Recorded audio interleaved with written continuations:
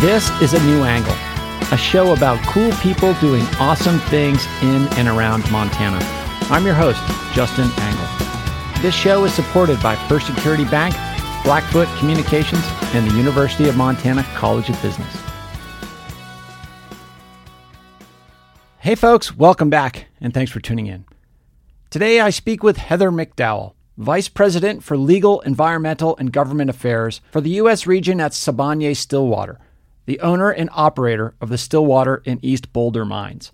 I think it's hard for those not doing this day to day to understand that we want to be robustly regulated. I don't want less government or less regulation. Heather works at the intersection of many issues critical to Montana's future: environmental regulation and sustainability, workers' rights, diversity, equity, and inclusion, and many others. And if those topics weren't challenging enough, Heather and her colleagues have been struggling to recover from the massive flooding earlier this summer that shut down mine operations. Heather, thanks for coming on the show. Hey, Justin, thanks so much for having me. I'm so happy to be here. This is amazing. Yeah, so tell us, where did you grow up and what did your parents do? Well, actually, past tense, it's a current tense for what they're doing. I grew up on a ranch in Bridger, and my parents are still running the ranch. So we have a small cow-calf operation, in some pretty rough but very beautiful country there. And I grew up, working alongside everyone. I think by the time I was 5 or 6, we were out changing irrigation pipe and do all of our cattle work, riding. And so my mom and I did all the riding. And yeah, it was a true family operation. I remember going to law school at Gonzaga my first day and thinking, like, this is the greatest thing that's ever happened to me, right? This is easy. This is everyone else was complaining about the time we would have to quote unquote work. And I was thinking, gosh, this is a great vacation. So yeah, it was just a real privilege to grow up that way. I think working side by side with your family. Sure. And talk about, you came to the University of Montana, studied accounting, and then you just mentioned studying law at Gonzaga. Yeah, talk about your choice to depart from the ranch in the work sense, but I'm sure you do plenty of work when you go back and visit your folks and family. Yeah. So when I was growing up, I think, every kid has some sort of aspiration. And by the time I was about 10, I had decided I was going to be a lawyer, and everyone says, oh gosh, you must have had some inspiration, some role model. I said, well, my dad is a cowboy, right? He's as cowboy as they come. And my whole childhood, he had said, Heather, you can be anything you want. The world is yours. You just can't be a damn lawyer. And so by the time I was about 10, I just said, I think I'm going to be a lawyer. I have no idea what a lawyer is or what a lawyer does, but that's what I'll do. And then he had tagged onto it at some point, and you also can't go to school at Missoula. So it was sort of, I think, a really good example of why you don't give your kids too strict of instructions, because the two things I did were really the only things he said I couldn't do is attend school at Missoula and become a lawyer. So happy to have defied the odds there. Well, it probably also says something about your work ethic and mentality growing up on the ranch in a strong family that, nobody can tell you what not to do, right? I think that's exactly it, Justin. Yeah, it is. It's sort of, watch me, right? Tell me I can't do something, and then I will do it just for the sake of proving that I can. So, and I think I definitely inherited that personality. So I don't know if he knew what he was doing at the time. I really do think deep down he did not want me to become a lawyer or to go to Missoula. So the personality trait of stubbornness and perseverance are definitely genetic. Here we are. Well, speaking of perseverance, we got a lot to get into today, but first, give us the state of play. One of your mines was shut down with the flooding event back in June. How are things going? How are you all kind of holding up? Yeah, it's been a crazy experience. So on June 13th, which was otherwise this beautiful sunny day, the Stillwater River was raging. So we operate Stillwater Mine in Stillwater County, and then the East Boulder Mine out of McDowell over in Sweetgrass County. And then we have a metals processing facility down here in Columbus, where I am today. And so at the Stillwater Mine, the Stillwater River usually runs at about 3,000 CFS. It was up to 20,000 CFS on June 13th. And our operations actually held up really well. We didn't have any damage on site other than to a bridge that our operations span the Stillwater River. A bridge was damaged, but then it washed out the county highway going up to the mine, and actually also really unfortunately going up to the Woodbine Campground and the Sioux Charlie Trailhead, which are highly trafficked recreational sites. And so that's been a really sad fact too, is that those have been closed down. But we have not been operating at the Stillwater mine since, the early morning hours of June 13th. Did you have people stranded, up at the mine with that road washing out? No, we didn't. We had a way to go around. So we didn't actually have stranded people. I think one great thing our people did on the first day is that there were about 70 campers up at the Woodbine Campground, and they had to get out. So there was a full search and rescue effort, and our folks sort of chipped in there. Then they were able to bring them to the mine site, where from there we could get them transported down the valley, and eventually got them all out and home. And we're able to then have them come back later in the week and recover their vehicles. So that all went really well. All of our people were fine. We did leave, I think, about 60 people on site just to kind of, make sure that we were maintaining our systems and really making the plan for recovery. Yeah. And so what happens to the folks that aren't able to go to their shifts? Are they claiming unemployment, or what's the status of those folks? Yeah, well, we've continued to pay folks regardless of whether they're working. So everyone who works at the Stillwater mine is getting their base pay. For some, that's not everything, because we do have a fair number of employees, especially our miners who are actually doing the mining, who also work on incentive pay. So, they're not getting what they would get in the miners' case if they were actually coming and performing their job functions. But everyone is getting base pay. They've retained all their benefits, and we're slowly just bringing people back as we get operations back up to speed. Sure. So that is maybe a transition into this concept of responsible mining that I've heard you, in various venues refer to. Let's actually define that. What is responsible mining? What does it look like? What does it mean to you? And how do you and your colleagues think about it? I think to me, and to those of us here doing this work, I think it means conducting your operations in a way that your stakeholders are okay with, that the people who live next to you are okay with. I mean, we don't expect everyone to buy into this, right? Everyone is entitled to whatever views they have about extraction. But I think we need to continually be doing things in a way that people can live with, that we can actually be a neighbor, that, I like using the term neighbor as a verb. You neighbor with people.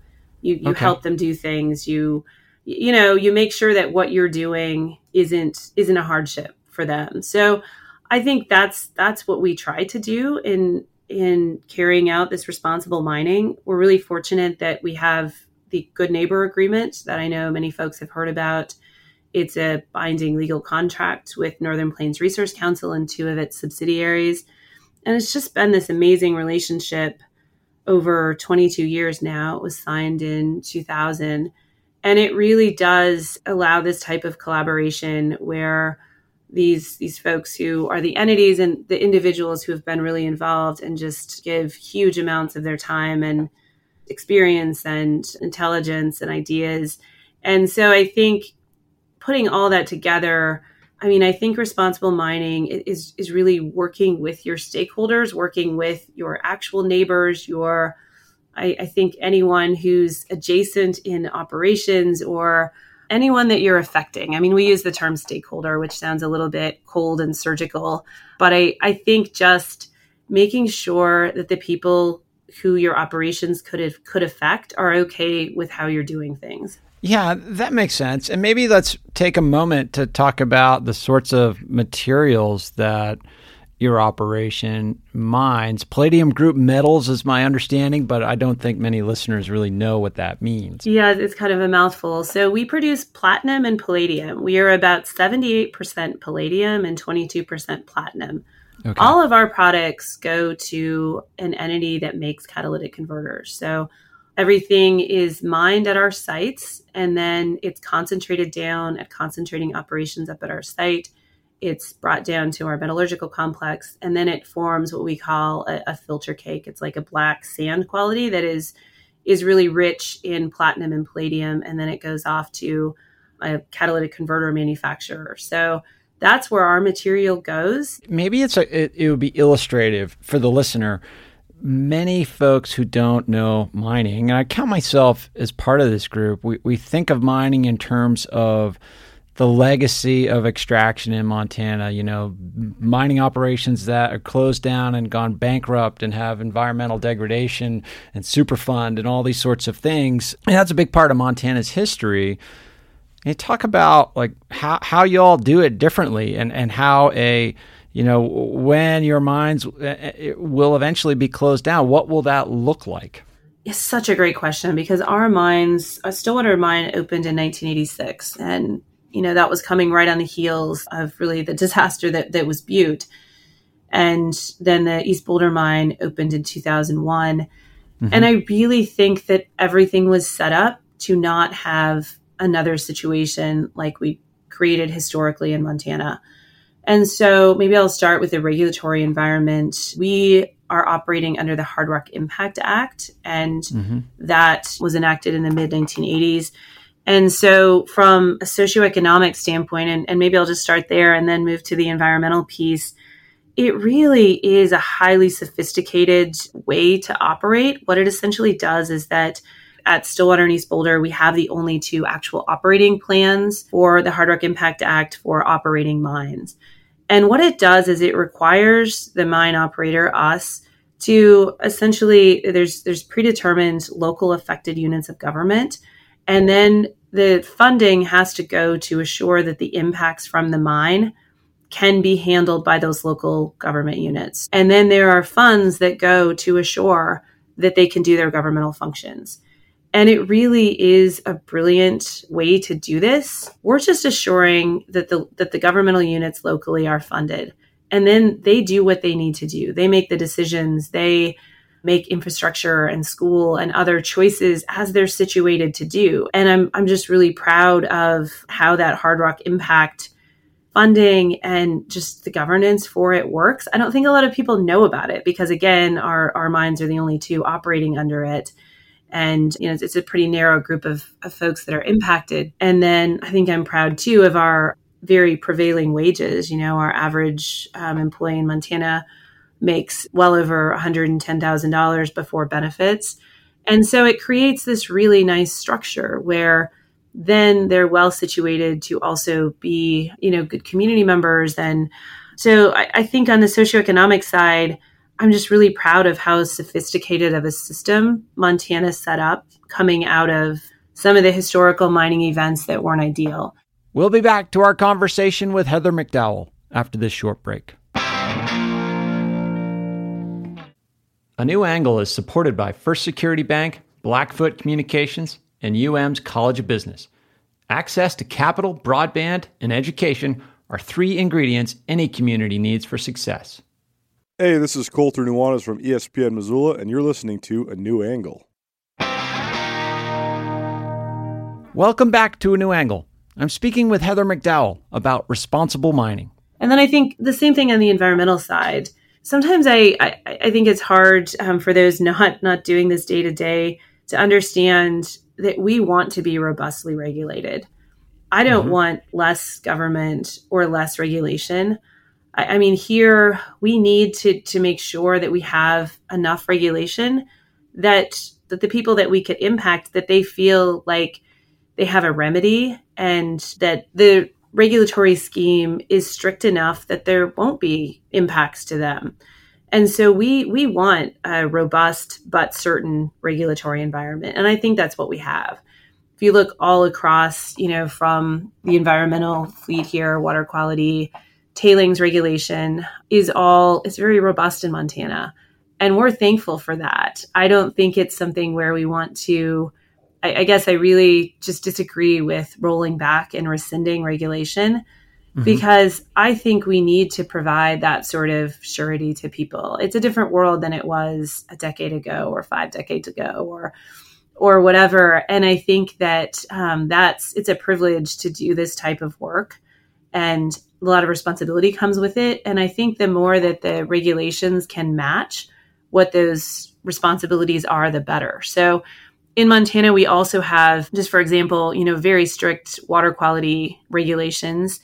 And that's a good thing. We also have a really sophisticated mine tailings governance scheme where any new tailings impoundments where we ultimately store our waste are subjected to a pretty strict fleet of regulations, including being reviewed by an independent review panel and having really strict closure and reclamation requirements, having concurrent reclamation requirements. So I think that's really both on the socioeconomic and the environmental side why things are different this time. And I think those differences are apparent. I mean, of course, there are impacts, right?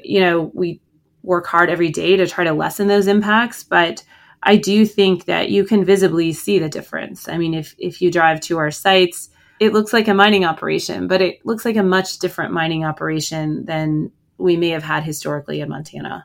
And I guess something that flows out of this is, how do y'all think about climate change? You're operating facilities with long time horizons.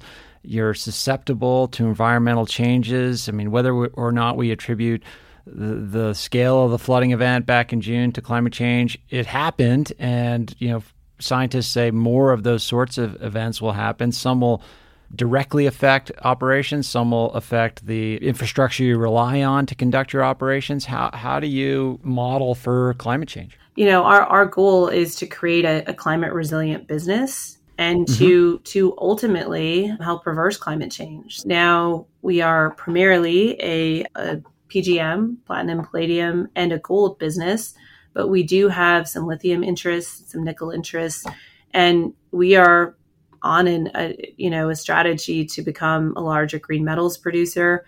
And, at the core of if you look at our strategy, our corporate strategy, it is to build a climate resilient business to advance this green metals strategy to ultimately help reverse climate change. So it's critical to us. And I mean, I think, again, it has to be for everyone. I think because a lot of these things that we do too, they're just about efficiency, right? I mean, we have to, I think, make sure that we're using electricity and fuel and other resources efficiently. And I think regardless maybe of your philosophical beliefs on climate change, I do think looking at your carbon indicators when we look and we track scope 1, 2, and 3 carbon emissions.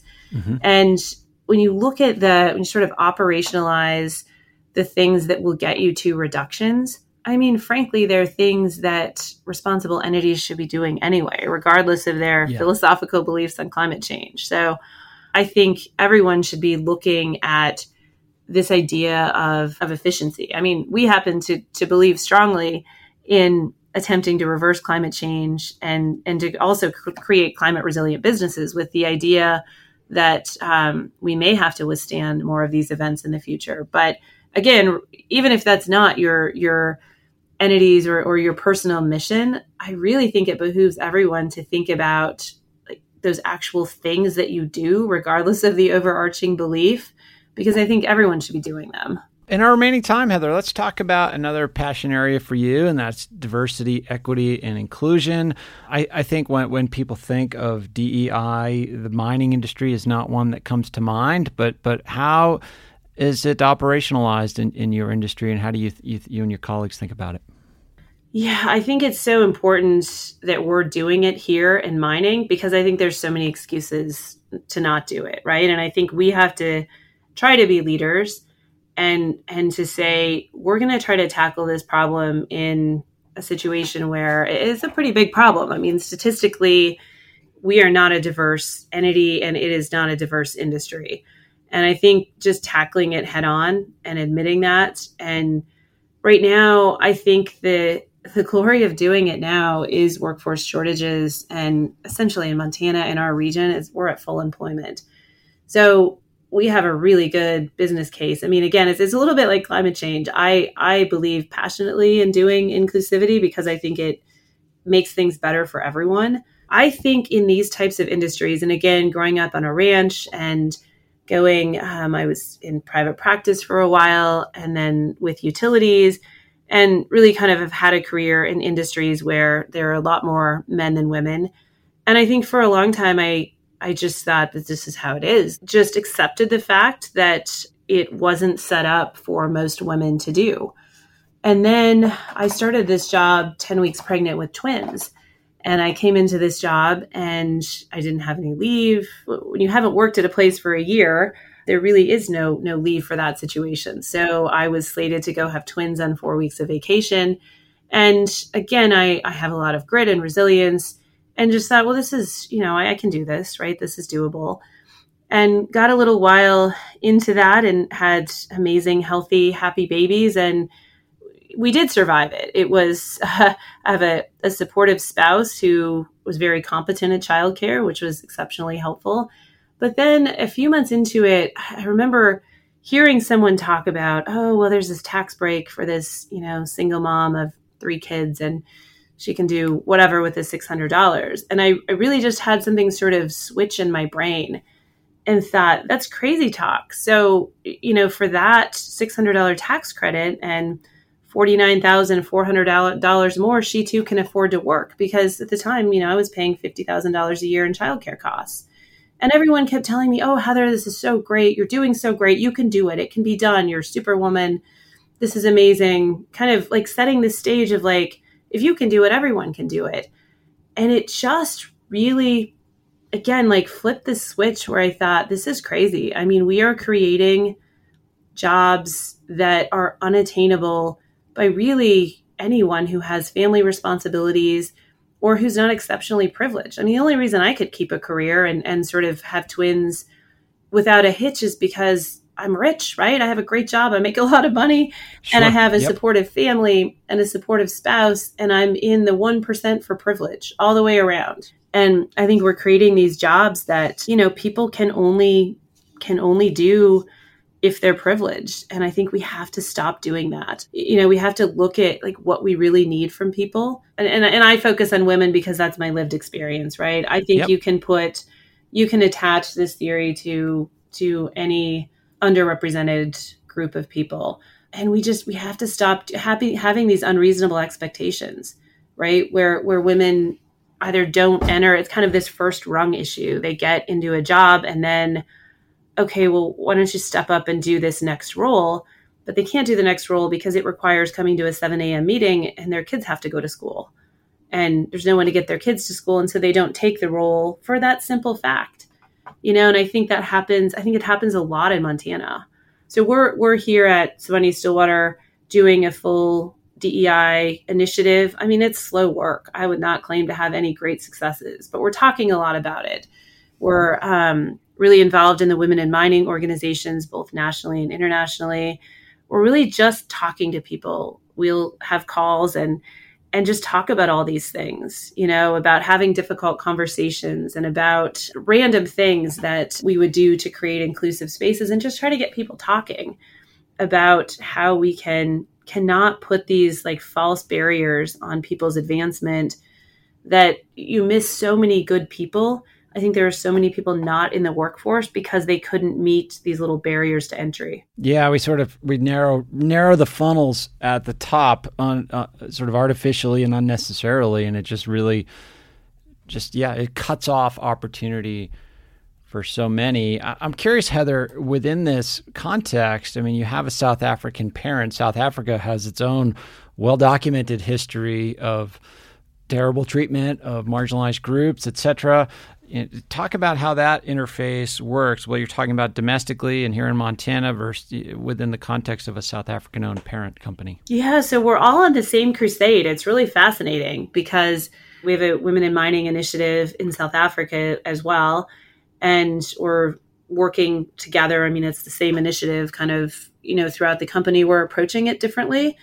I think in South Africa, it's so complicated. I mean, the history is so complicated and tragic. But I really think people are the same everywhere. I mean, obviously anyone who travels knows that I think No matter where you go, humans are humans and the problem is exactly the same.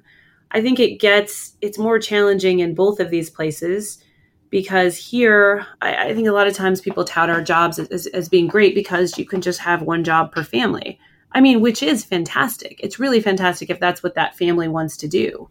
Right. However, if that family consists of two adults who both want to advance their careers, it gets really difficult because the schedules are really difficult, and the logistics of having like two of our jobs and having a family, and it gets really challenging. We're in South Africa. I mean, I do think the unemployment rate is, I think, functionally well over 50%. I don't know what the documented rate is, but I think it's fair to say that over half of the people who want to work are not working. And it's like a different scarcity situation. I think it sort of puts women in the same position almost, because here, I think in both places, the women here may not have the opportunity to work because their spouse has such a good job that, it's sort of lost in the shuffle that they're missing that opportunity. Where I think in South Africa, maybe it's often the men who can get the better job, and there's not the availability of jobs. But I think it presents the same problem. It means women have less opportunity. And good to know that, you're talking about it across cultures and with different types of people and different types of organizations, et cetera. So Heather, as we close here, tell us a little bit about what you do for fun. I get the sense that you are into horses. What are you doing for fun this summer? Yeah, you hit the nail on the head. It is a horse obsession. So yeah it's, I have a little fleet of horses at home. I'm into jumping, which is something I've gotten into relatively recently. I grew up rodeoing. I was actually on the rodeo team at Missoula, which was great fun a long time ago. But the summer is filled with horses, and I have a 7-year-old and twin 4-year-olds, and it's just utter chaos. I mean, it is dirt and water and kids that may or may not have clothes on, just all circulating around. And then in the midst of it, the horses are, just kind of hanging out and wondering when it's their turn. So yeah, it's just, my summer is utter chaos, honestly, Justin. Well, in some ways that sounds like a lot of fun. Heather, it's been great to catch up. If folks want to learn more about you or Sibanye Stillwater, where would you point them online? Yeah, I think you can head to our website. You can, definitely reach out to me. We're happy to talk more about it. And I think, definitely, Justin, we'll have to get you up to see one of our sites sometime. So maybe we'll have you come out and see it for yourself. I would like that. Okay, Heather, thanks so much, and happy trails. Awesome. Thanks, Justin. Thanks for having me.